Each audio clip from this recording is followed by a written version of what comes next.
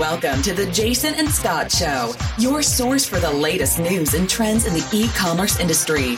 Featuring host Jason Retail Geek Goldberg, Chief Commerce Strategy Officer and Publicist, and Scott Wingo, CEO of Get Spiffy and co-founder of Channel Advisor.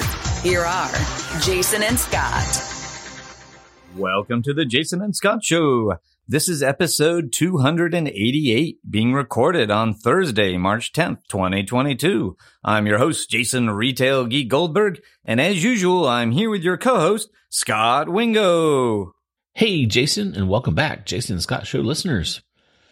Jason, COVID is defrosting, and you are getting yourself back on the plane, and I saw that you went out to e-tail. It is true. I don't know if listeners can see me knocking on wood when you say that, but yes. Went to my first post-COVID trade show that felt like a trade show from before COVID, which was cool. Very cool. What was the buzz in the first time? Well, I guess NRF, some folks got together. Did you end up, you didn't go to NRF? I did not go to NRF, and attendance at NRF was, I think there were people that went and found it good, but attendance was significantly down from a normal NRF show. So this was kind of the first normal. Yeah, and the NRF timing was just rough because that was kind of in the heat of the Omicron variant, like reemerging. And but so e-tail is in Palm Springs in February.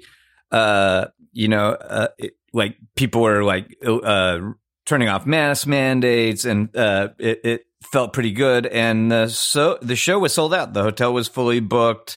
And if I just plopped you onto the trade show floor, it wouldn't have felt any different than e-tail 2019 felt to me. So I think people were frankly pretty excited about getting back together, and took full advantage of the, typical trade show, activities, the cocktail parties and all the frivolity. So I did a couple of sessions. I did a keynote interview with the chief marketing officer from Signet Jewelers, and they have a pretty interesting story during the pandemic. They even have an interesting story in the metaverse that, I didn't realize this, but millions of people have gotten married on the metaverse and are buying jewelry for it. Nice. Yeah. Can you buy? Is your diamond an NFT? In some cases, yeah. I'd like to see you pitch your wife on it. Yeah, I don't want to actually bring up the topic of buying jewelry and then tell her it's digital jewelry, because that won't go where I was wanting it to go. But so that was good. I did a panel on sort of growth tactics with a bunch of kind of younger digital native brands, and so that's fun to get some different perspectives and some novel stuff. And I did record a couple podcasts there, so listeners have that to look forward to. We'll drop those over the next few weeks. And so some good conversations with real people in the industry. Cool. What was the back of the hall conversations? You and I have talked a lot about the impact that the Apple and Google privacy changes have had. Was that kind of like one of those, yeah, you're on the stage, everything's rosy, but behind the scenes, everyone's like, oh no, what are we going to do with this whole thing that's crashing down around us? Yeah, it depends, right? Because I feel like there's a couple different cohorts at e-tail. Like there is a cohort of kind of smaller direct-to-consumer brands, and I think those guys are right in the wheelhouse of those impacts. So that absolutely was coming up. There is a pretty big e-commerce vendor community at this show, and so they're leaning into the super hypey trend. So everyone's talking about metaverse and NFTs and trying to convince you why the world needs a 107th personalization engine. So there's a fair amount of that stuff, and then there's some of the big wholesale retailers, and they were more interested. The trends that are impacting them the most right now are things like retail media networks and stuff like that. Very cool. All right. So anything else on e-tail? You want to jump into news? No. Yeah. Let's. We got a lot of news to cover, so let's get to it. Cool. Well, it wouldn't be a Jason Scott show if we didn't talk about a little bit of Amazon news. Amazon News. Your margin is their opportunity. Yeah, so one of the things, it's been a busy week for Amazon. So just yesterday, they filed one of their SEC documents, their annual report, effectively, and surprised Wall Street with two little good nuggets. So one of them is they've expanded their stock buyback.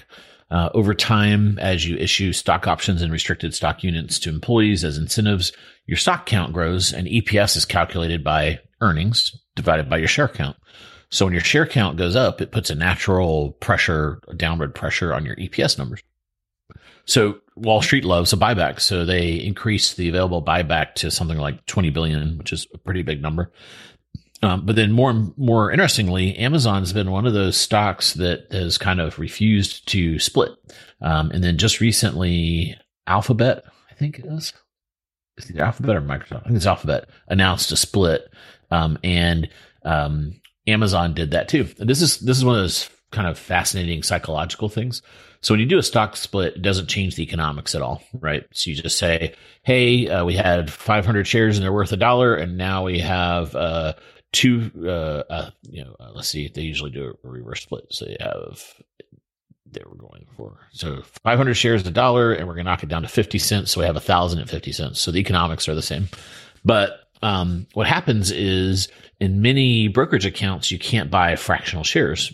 So it makes the retail investor, Amazon's stock's kind of around over $1,000. So when you do a split, it does make it so more people can buy. And then there's a psychological thing that's irrational where people just feel like it's cheaper, even though it mathematically isn't. So, so all that was really well received. And it's been interesting because they also signaled that they're not going to be doing as much capital expenditure this year as prior years. So Amazon goes through these invest and harvest phases. And on the call, you and I covered it. They were pretty cagey about it. And I think Wall Street didn't like that they were going to be in an invest phase, especially after COVID. It didn't kind of make sense. They built so much fulfillment centers. So there were some elements of this where they clarified some things, and it gave Wall Street a really nice kind of vibe that they're not going to be investing a ton on CapEx. And then I thought it was interesting. They've announced a lot of these little kind of acquisitions, and they did one recently, this company called Veeco, if I'm saying that right, Veeqo. And it's kind of like a multi-channel shipping solution. So you and I have long posited that Amazon is not a fan of Shopify and all the GMV that they've grown and that's going through there. And in Amazon's eyes, they view them as a competitor. And so, there's been a lot of speculation that they're going to come out with some kind of a Shopify killer or some kind of competitive offering to Shopify. So this gives them a pretty interesting shipping, kind of non-Amazon shipping solution, kind of like a ShipStation. They acquired a point of sale system that was based out of India. And then this goes back like 18 months ago. They acquired a little e-commerce player out of Australia. So it kind of feels like they're assembling some pieces to something. So it's either little local groups doing random things, or there's a big plan and they're assembling things. I've said this before, but I think the best strategy here is to take all these services, create microservices out of them, and then sell them and compete with like the Fabrics and the Commerce Tools. Is that the other one? I always forget it. Yeah. And, kind of, so have a headless option and put it in AWS, because you already have so many developers using AWS. That would be a great entry point into people that are like, hey, I need a cloud-based point of sale functionality of some kind, or I need any of these little pieces. That's my guess of what's going on. And then some people that I've talked to have said, all right, if they do that, then like, how is an SMB, how are they going to compete with Amazon, with Shopify? No SMB is going to use these microservices. And I think then they also build a little kind of Shopify killer on top of those microservices, almost like a demo that basically says, look what you can build with these microservices, a Shopify-like platform. That's what I think is going on, but I'm curious to hear what you think. Yeah. So I kind of think you're wrong. We'll see. I could easily see them, like, they're releasing a ton of microservices on AWS all the time, right? And so I will not be surprised at all if they release a stack of commerce-oriented microservices for AWS that could compete with Shopify. I just don't think they would do that by acquiring these companies that are on like a whole disparate set of technology stacks and, don't have significant scale and aren't necessarily like have some competitive IP. Like like Amazon could build all these capabilities that these companies have with very little effort. So I look at each one of those companies and I'm like, it kind of solves a practical problem for a particular stakeholder in a particular market. I mean, Amazon's trying to expand their into Australia, and they bought a marketplace that had a bunch of sellers in Australia, right? Like Amazon's trying to capture more share in India, and in India, a bunch of the orders don't get shipped to the consumer's home; they get shipped to a retailer that aggregates the orders, and then customers go to that retailer and pick it up. So now they bought a POS system that a bunch of those retailers run in these small villages in India. And I do think Amazon is interested, is certainly going to make a bigger move in shipping. And, I think if you're trying to get people to use Amazon, freight and Amazon shipping for non-Amazon packages, one of the things you need is a shipping manager software package to give to all of those companies. So I think that's what Vico is. So I think, I don't see these acquisitions as some sort of super strategic set of rolling up of microservices, but we shall see. Yeah. Okay. We should go back and in the hot tub time machine and re-record our annual predictions. Yeah. But next time. And side note, I will. One other prediction I'm glad we're not going to go back and visit is Whole Foods did open their first Just Walk Out store in Washington, D.C. this month. And I will readily admit, a year ago in this show, when we talked about the significance of Just Walk Out, I said probably be a long time before we see this in a Whole Foods because there's all these logistical challenges that like are not in an Amazon Go store, but are in the much bigger grocery format. Like,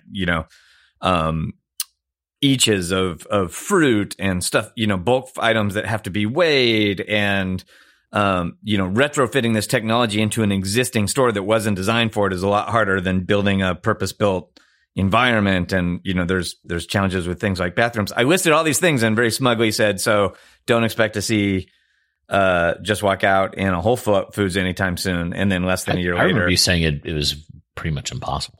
Yeah, clearly I thought it was impossible. And I feel like that created a moonshot team at Amazon, which then did it. It's because Jeff's like, oh, Jason's challenged me now. Exactly. Gauntlet is down. Exactly. Yeah. So congratulations to Team Amazon. I have not gotten a chance to shop that. I have shopped the Amazon Fresh stores with Just Walk Out, which is kind of an intermediate step. So I'm excited to see how that plays out. Yeah, kind of a tangential Amazon news story, and we talked about this on our last episode. Which shout out to listeners. We had a really kind of strong engagement from you guys about the Amazon logistics deep dive. We appreciate everyone not only listening to that, we were concerned it would be a little boring kind of going through all these counts of what they're doing, but at least I find it riveting. And but we got really good feedback on that, and we appreciate everyone listening to that. Buried in that, at the time, we did talk about Shopify's earnings, where they basically came out and said their previous iteration on partnering with 3PLs to do shipping hadn't worked. And this was actually predicted by Fazil over at Fabric. I think he mentioned it on the show. He's been pretty vocal on Twitter about it too. I'm not revealing some secret. And Wall Street was, and then they said they're going to spend, what was it, $1 billion on fulfillment centers, which seemed laughably small, especially in the context of the 260-ish large fulfillment centers Amazon has. And that would get them 2-day shipping, which just doesn't logically make sense to me. And then Jason, you pointed out that's not even where the market is now. But the update on that is Wall Street was not amused. And what happens is when you're a high flying stock with a big multiple, and your model becomes part of the story. And, Shopify has these really high, both gross and net margins and relatively high growth. And so their growth has slowed down. And then Wall Street it was kind of a doomsday scenario. So Wall Street's like, all right, you're slowing down your growth. You've got this shipping problem. You always talk about how you're not worried about Amazon, but something's going on here. And then on top of that, they basically said to Wall Street, we're going to change our margin structure because we're going to take all our EBITDA and plug it into this buying warehouses. So Wall Street hates it when you make a change like that and you kind of say, I'm a 80% gross margin business and now I'm going to be a 60%, whatever it is. So the stock has been in a world of hurt. So it's basically gone down by half, I think, depending on whatever time frame you look at. And then there's been a lot of stories about folks leaving and it's kind of created a little bit of chaos. So it's going to be interesting to see, can Shopify execute on this? Can they do it and not really freak out their investor base? What happens with employee churn? So it's kind of the first time they've had a bit of a misstep or a resetting of their valuation. So it'll be interesting to see how that plays out. Yeah. I've been following it closely. Side note on Fazzle. Fazzle's the CEO of Fabric, which is a headless commerce company that in some ways competes with Shopify. And I actually ran into him at E-Tail. And side note, they just raised like $200 million at $1 billion valuation. Yeah, I'm super jealous of his ability to raise capital. Yeah, so he seems to preemptively do it. He was always like, I know we just raised 100, but these guys really want in, so we're letting them in for like 200 at a bazillion dollar valuation. It's a high class problem. You would know better than I, but I have heard the advice frequently repeated that the best time to raise money is when you don't need it. Yeah. I don't know how true that is, but yeah. It is true, yes. I always raise money when I'm down to my last dime, which is the worst time. Yeah, I did tell him I was expecting fancier suits and a bigger booth at E-Tail, and he seems like he's not spending the money on that stuff. It's robots. No, he's hiring engineers like crazy. Some other news, and I know, Jason, you have some to run through, so I'll go through this quick. I still follow eBay because it's kind of an interesting story, and they've even through the pandemic, they did okay. For our younger listeners, eBay is a website that sells stuff like Amazon, but before Amazon. Yeah, it's this auction format where you takes a week to figure out if you bought the product or not. It's not great in today's instant feedback. But to be fair, most of their products are sold with buy it now. So their auctions is not the majority, but they're still kind of always called the auction company. So they've had, there's all these startups that are nibbling away at eBay in different categories because for the longest time, I felt like eBay should have vertical buying experiences because if you're a comic book collector, you want to search for certain things that matter to you versus a shoe collector versus a electronic gadget buyer versus whatever. But they stubbornly would never verticalize that experience. And so now they are verticalizing the experience. So they're finally kind of waking up to this. There's, let's see, they're going to have some different experiences for, what was it? There was a couple luxury goods, shoes, sports cards.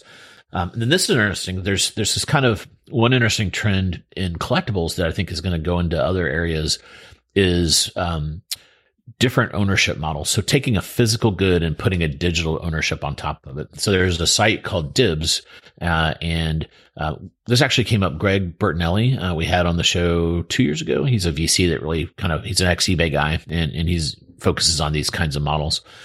But what Dibs does is, let's say you have some really cool, rare baseball card, and you could certainly sell it and then extract all the value. But what if you could put it in a digital vault, somewhere, and then you could sell 40% of it. So you could get some liquidity from your baseball card, but you still own it. And then you don't have to sell the whole card.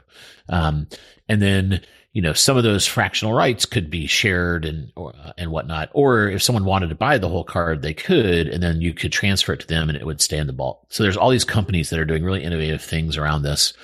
All this side of digital marketplaces is within the purview of the SEC. So all this is not crypto, which is kind of over on its side, the side kind of going rogue outside the SEC for the most part. These are all blessed by the SEC. And then there's two that are very popular. One's called Rally Road and the other one's called Otis. And they actually go out and buy various collectibles and things, and then you can have fractional ownership. So for example, in the comic book world, one of the most famous comic books in my generation is called Amazing Fantasy 15, and that's the first Spider-Man. I don't have that comic book because it's like $300,000 or something like that, and that's crazy. But it's actually an interesting investment because I've watched it for 30 years, and it's gone from $5,000 when I was a kid to $300,000 now. So you can invest in that by buying a fraction. So eBay announced they're starting this thing called the eBay Vault, which is going to be this 31,000 square feet secured facility where they're going to be able to store all these assets. They say it's going to be the largest one in the world, which didn't make 100% sense to me because that just doesn't, I guess we just had, Mark on talking about million square foot fulfillment centers. So 31,000 square feet just doesn't seem huge, but I guess it's full of vaults. And then that also enabled them, the whole eBay model. And this is kind of like the Shopify story where for the longest time, they refused to touch a product because, their margins are super high because they never touch the product. So it's a zero asset business.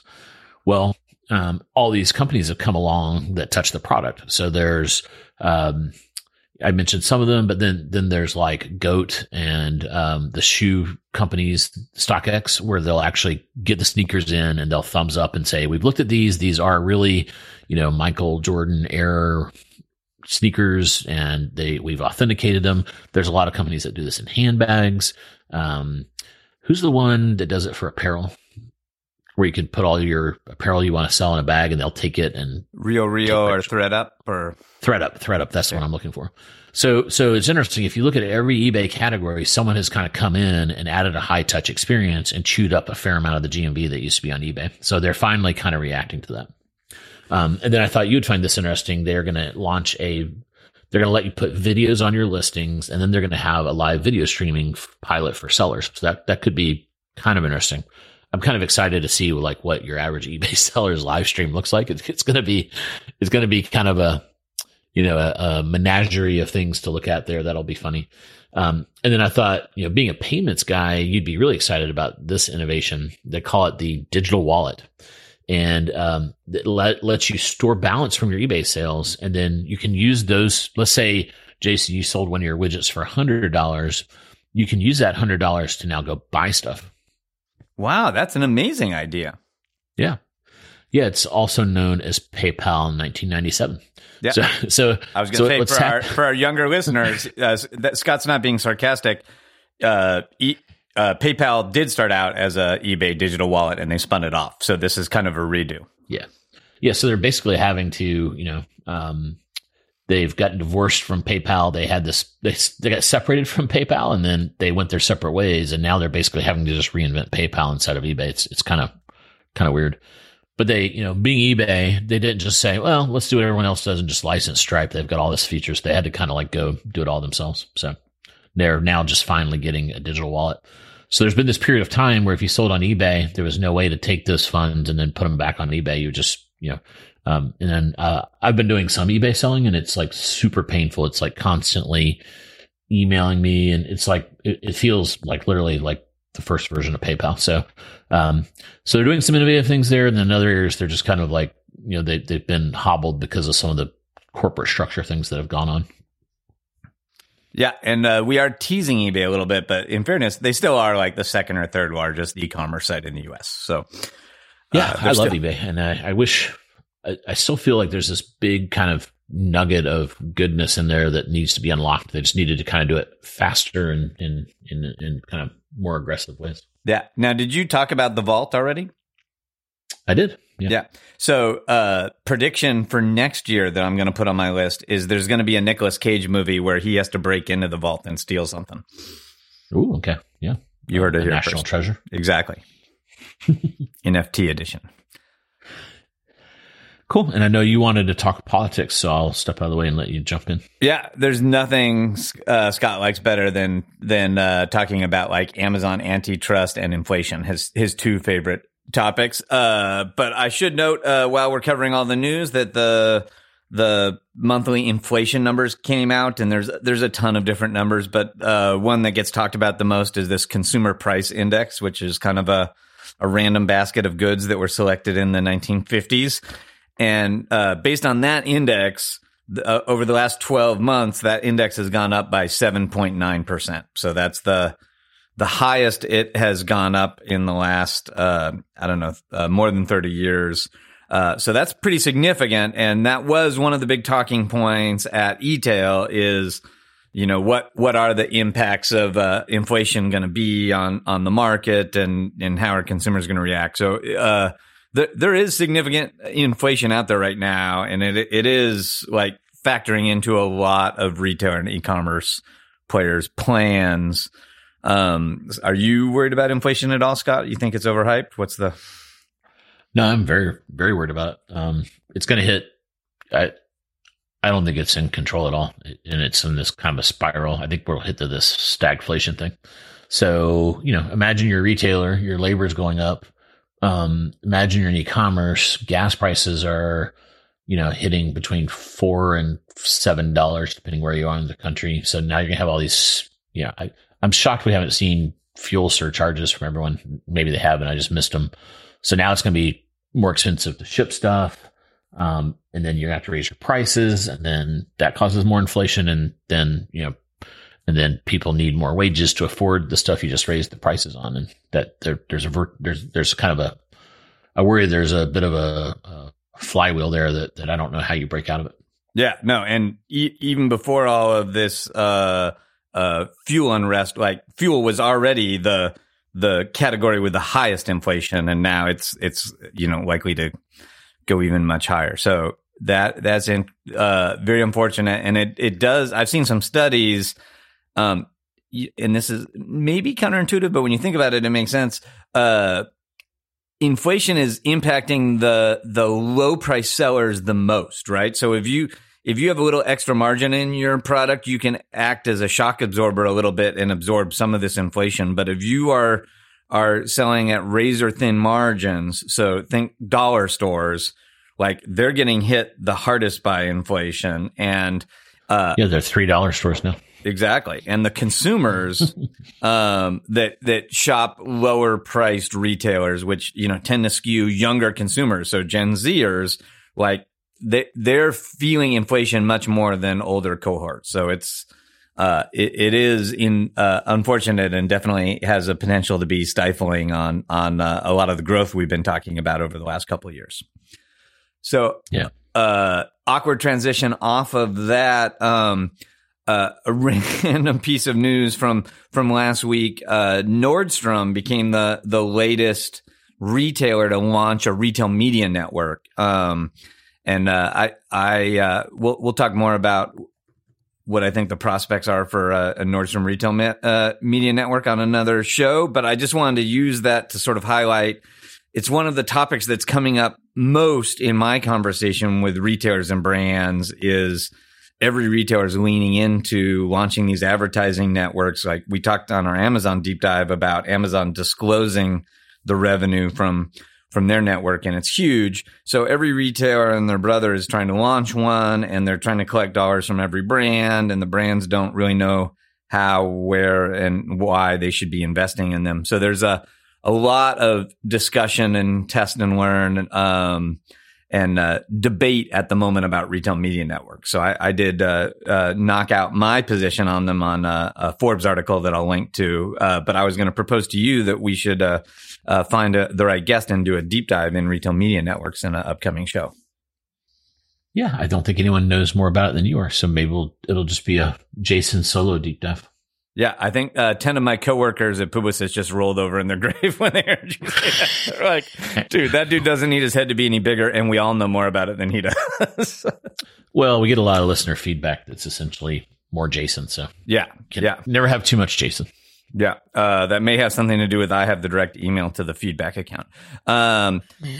And then one last piece of news that happened yesterday is our friends at Twitter expanded an e-commerce pilot that they've been running. So they have had this limited pilot where you could essentially on your Twitter account sell 3 items. So you had a carousel that could show up in your Twitter account for these 3 items. And the expansion is that they now let you upload a product feed with 50 or 10,000 items in it. So you can send Twitter 10,000 items you sell, and at any given time you can activate up to 50 of them. So you kind of have a little mini store with kind of like a category page with a bunch of product tiles in it, and you can shop through any of these 50 items, and it's what we would call a non-endemic checkout. So if you decide you want to buy one of these items, you don't buy it from Twitter and give Twitter your payment information. You click on that product tile and it takes you to that brand's e-commerce site on their store, and you check out there. So it's kind of Twitter calls it e-commerce, but it's really a referral site to these brands. And it's interesting that they've tried a lot of different commerce experiences. None of them have been a home run. This is a new one. And I have to say, and I know you have had similar feelings about this, I'm kind of skeptical that the referral is a very good customer experience, because what tends to happen is you upload this product feed that, was probably accurate when you uploaded it, but this is all dynamic data. Something that you uploaded goes out of stock, or the price changes, or you fix an error in your CMS on the URL. And so that now the product listing on your website doesn't perfectly match the product listing on Twitter. And that, customers really don't like that when they click a product at one price or in one color, or, that you say is available, and then you get to the website and it's a different price or a different color or not available. And on launch day, they had 5 different vendors that could sell stuff. And I clicked through all of them, and 3 of them, were selling 5 products that were already wrong on day 1. So it looks a little problematic. Yeah, I've literally had this conversation with 5 iterations of this at Twitter, and it goes like this. It's super, they tend to be, this isn't just Twitter, but a lot of these Silicon Valley companies, they're super arrogant. We're, insert company name, and we know all about software. Okay. And hey, we're going to do this marketplace, and it's going to be great. And here's how it's going to work. We're going to sell stuff, and we're going to run people through this checkout. And then at the end, we want to figure out how much inventory there's. And I'm always like, well, you could do that, but that's exactly wrong, right? Because you want to, before someone buys something, you want to make sure you have it in stock, or else the consumer is going to get really frustrated and leave. And they're always like, well, it's a beta. We can fix that later. Why invest in real-time inventory now? And then they never got a beta because so then they're always like, I'm like, how'd the test go? And they're like, well, consumers hated it. And I'm like, so we're not moving forward. And then I'll say, well, you realize you set yourself up to fail. And they're like, no, our data indicates that they wouldn't have engaged with it even if the inventory thing worked. And you're just like, I don't understand. So we'll see. Yeah, they don't understand the importance of this stuff in the customer journey. They want, people want colors to be the same, variants, all the blocking and tackling of e-commerce is actually pretty hard if you don't think it through. And most of these companies, they just kind of say, oh my God, third-party cookies are going away. We need an e-commerce solution. And then it rattles down to an engineer that has no idea how to get it done. Yeah. Now, and I guess in fairness, there's no easy answer. Like, one of the 5 beta clients is Verizon. And I don't know this to be the case, but highly likely that Verizon told Twitter, we don't want you to take the customer's money, because then you're the seller of record. We want you to send customers to our website, right? So you've got this conundrum that the brands that want to sell stuff want to own the customer. They don't want to rent the customer from Twitter. But then, when you do have this kind of 2-step experience, it totally breaks. And Scott, as you know, we have these kind of consistency problems just on our own website. So when you add Twitter to the mix, like it gets much worse, and it never works for customer experience. Yeah, I built a whole company to solve this, and it has like 120 engineers working on it all the time. It's a hard problem. It's not going to be something you can like put like a 5-person engineering team on and have this great integrated e-commerce experience. It's just like not going to happen. Yeah, but that company you just mentioned sounds like a good idea, though. That sounds cool. Thanks. Yeah. It's been a good run. Especially after you turned over the keys to competent leadership. I feel like that's been a... Yeah, finally hit its stride after I got out of the scene. Exactly. So I thought we would try something new.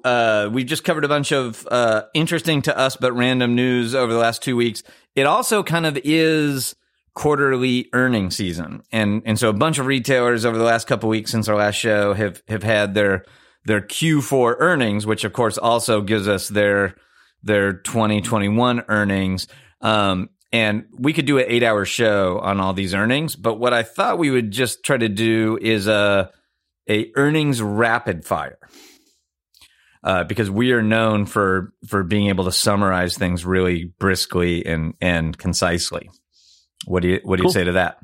Let's rapid fire this puppy. Lightning round. Awesome. So what I've done is I've taken all the companies that I thought would be relevant to our listeners, and I've bundled them into 3 buckets. What I'm calling the winners, which are companies that had a really good year, what I'm calling the neutrals, which kind of, tread water, and what I'm calling the losers, which are, the folks that lost ground. So in my winners category, the first earnings is Dick's Sporting Goods. They actually had a mediocre Q4. They were up 5.9% versus 2021. They're and 2021 was up 28% versus 2019. So decent growth. Their digital was actually down Q4 of this year. So you'd go, Jason, why are they a winner? Well, if we look at their full year, their sales in 2021 were up 40% from their sales in 2019. So huge growth throughout the pandemic. And they were such a big winner in the first year of the pandemic that they still had growth in the second year, but it was on top of these huge comps. So 40% growth on a 2-year stack, for a retailer of their size, is a huge win. And just a fun stat I'm trying to track for a bunch of these guys, that now puts them at 27% digital sales. So 1 out of every $4 that Dick's takes in is from their e-commerce site. Is that BOPUS? It would include BOPUS or curbside pickup. Okay. That's cheating. Yeah. So then my second winner is Walmart.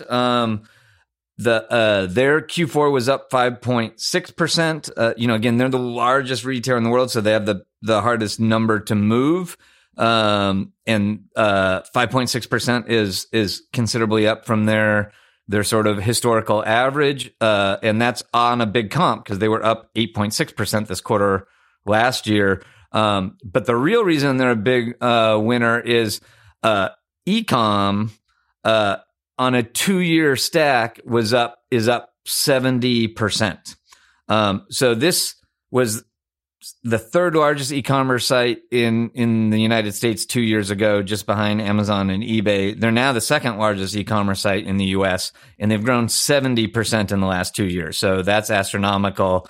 And again, like their full year sales were pretty good, up 6.4% last year, up 15% on a 2-year stack. And this is a company that normally goes up 2 or 3% a year. So another big winner. And then my biggest winner for the year is Target. So they had great numbers across the board. They were up 8.9% for the quarter. They were up 20% this quarter last year. So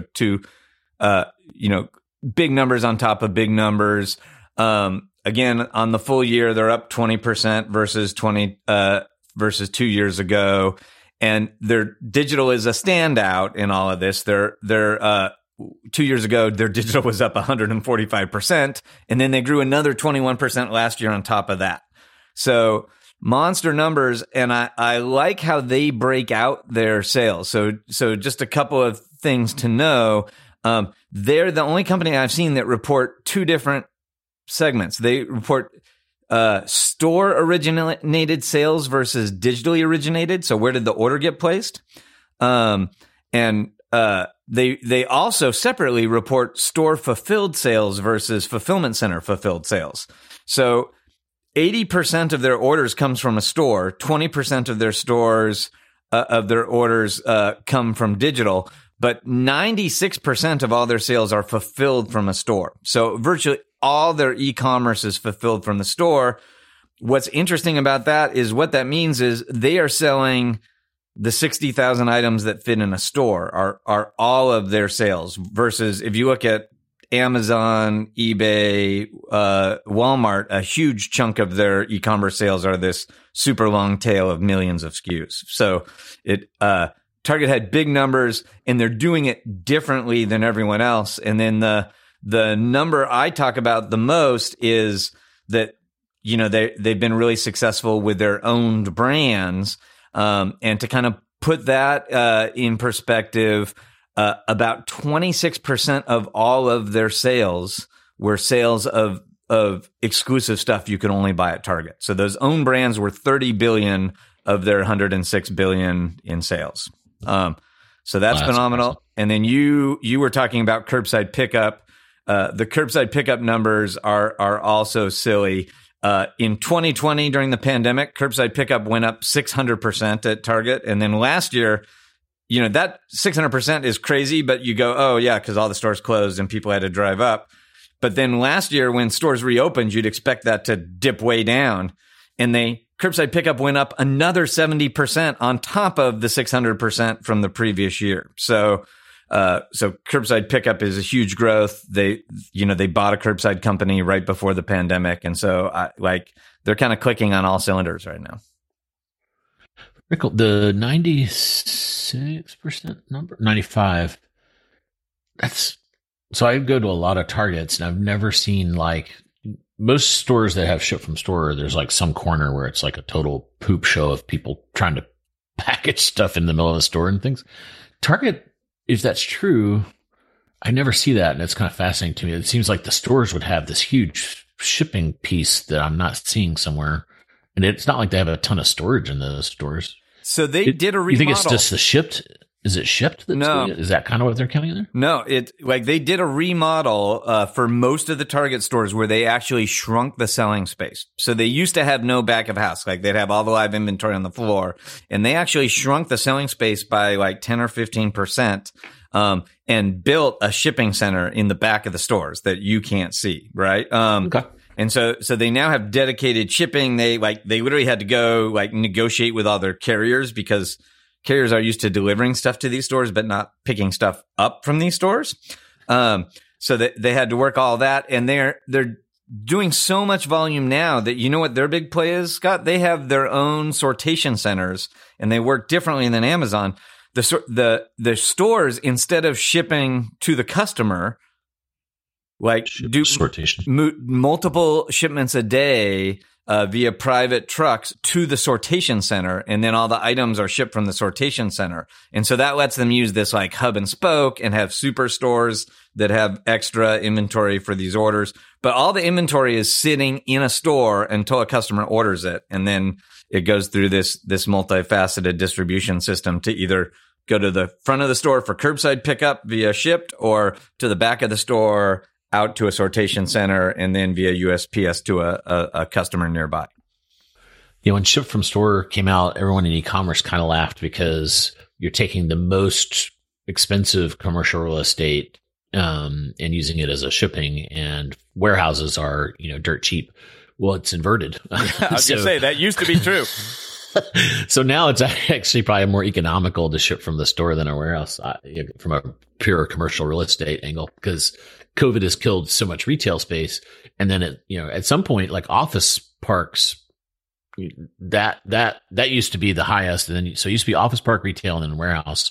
And now it's warehouse, retail, and office park. So it's totally all mixed up and creating a whole nother economic model that we'll have to kind of see what happens. There's, a lot of people are taking these malls and converting them into fulfillment centers. I was in a Sam's the other day, and I was like, this building I'm in feels like a Sam's. And they're like, yeah, it was a Sam's. And it was one of those Sam's they decommissioned, and they turned it into this weird kind of open office space. And it was very strange because it felt like literally having an office in a Sam's. Yeah. That doesn't sound appealing when you describe it like that. And they had that whole. Do they still have like sample snacks? Well, they were saying they were putting some like 3D printers in, and they had a hard time because the floor was angled, and it was because it was like where some freezers were, and they had angled the floor to act as drainage. And I guess they had to come in and re-engineer like a whole big section of it. And I shopped in that Sam's before too, so it was kind of weird. Like I knew kind of where all the stuff was in there. But they also do that. What is that where some of your buildings do it, where you check in and you don't have a spot every day? That has a fancy like name. hoteling. Yeah, hoteling. So they couldn't understand like why no one wanted to come to work. So like make it so, they had like all these impediments for people to come to work, and they're like, we don't know why more people aren't coming in. It's like, well, you've made them feel like, kind of fourth class citizens. They don't have a place to sit every day. They can't bring in any personal items. It was kind of fun. Well, and they're basically sitting in a Sam's. All right. I think there's going to be an interesting question about like reuse of all this, the brick and mortar space that closes. So, it doesn't sound like you're going to be investing in the WeWork 2.0. Probably not. No. Yeah. Side note, and I missed the most by far important and brilliant move in that whole Target litany. The major feature they announced is, that you can now order Starbucks to be included in your curbside pickup order. Ooh, game changer. That does feel like a game changer. I was picturing you being first in line. It feels like they're targeting a couple of people that I know. Well, as a fellow Starbucks connoisseur, the Target ones I have found are not as good. I don't know about you. Like the controversy, some of it, the taste is not the same. They're franchisees. And you can't mobile order, which is kind of a bummer. I guess this is mobile ordering. Yeah. So I think it is a clever move to like sell these impulse and consume on the way home items at curbside. I bet we're going to see a lot more of that. But I am with you. If I have the option, I usually like to go to a Starbucks company store over a franchisee because the experience is more consistent at a company store. But I'm saying that to someone that's selling a bunch of franchises, so we should maybe be careful about that. So neutrals. I have my first neutral is Best Buy. They had a slightly negative quarter. They were down 2.3%. They were up 12% this quarter last year. And they actually did decent. They're kind of 2-year stack, they've grown about 10%, which is, above what a lot of retailers grow. But they are in a category that in my mind, like seems like should have really benefited from the pandemic. And you just don't see, like this huge benefit in their full year numbers. So I put them in my neutral. They are now at 39% of all their sales are digital. And at the peak of the pandemic, it was over 50, by the way. So certainly increasingly their most important store. Ulta Beauty, they're a company that was probably pretty negatively affected by the pandemic, and they had, a decent year. Their full year comps, were up pretty significantly this year, but it was because they were so awful last year. So they were down 20% last year. They're up 30% this year. So they're up on a 2-year stack, but not amazingly. And then all the apparel guys, like in my mind, there's two kinds of apparel guys. There's apparel guys that had a horrible year last year or 2 years ago and did better last year. And, ones that had a horrible year 2 years ago and are still really struggling, right? So Kohl's, Gap, and Nordstrom and Ralph Lauren are all in that kind of had an atrocious year 2 years ago and are having a decent little recovery this year. And then like Abercrombie and Macy's, I would put in that category of had an atrocious year 2 years ago and so far a pretty weak recovery this year. So those are my first two losers are Abercrombie and Macy's. And then someone who you would think would be really poised to benefit from the the kind of economic downturn, but have really struggled over the last 2 years are the dollar stores and especially Dollar Tree. Their Q4 was decent. It was up 2.5%, but they're basically up 1.1% for the year, which is pretty slow growth when the industry grew like 20%. So that is my super rapid fire earnings recap. Are you impressed? Nice. I am. I like how you segmented it. Awesome. Do the dollar guys? I didn't listen to the reports. Are they citing inflation as kind of basically, or is it like? So it's their own pricing, but I imagine going after that value-oriented consumer. Unfortunately, they're the ones that get hit the hardest with inflation. Is that kind of what's happening there? Yeah, so that is happening now. Like most of their negative performance over the last 2 years is kind of dollar stores are the least digital. So in the pandemic, when people were going to the stores less, they became a less viable option, right? Like if you didn't want to go to a Target, you could shop from Target online like pretty seamlessly. But dollar stores very often don't offer e-commerce. They were disproportionately impacted by supply chain disruptions, right? So if you're a big general merchant, you could make all these plays to try to line up merchandise. But, the dollar stores are trying to buy distressed inventory and remaindered inventory. So they like didn't really have the option to be as proactive as some of the discount general merchants. And so they had a lot of supply chain disruptions. So those were their bad news the last 2 years. There's a school of thought that they'll have they'll be decently positioned in an economic downturn, but we shall see. Yeah. Cool. Well, thanks for doing that. If that was helpful for you, we will remind you that the way you can repay us is you can jump on iTunes and leave us that 5-star review. Thanks, everyone. We appreciate it. And until next time, happy commercing. You've been listening to The Jason and Scott Show. For all the latest news and trends on e-commerce and shopper marketing, subscribe to us on iTunes or visit www.jasonandscott.com.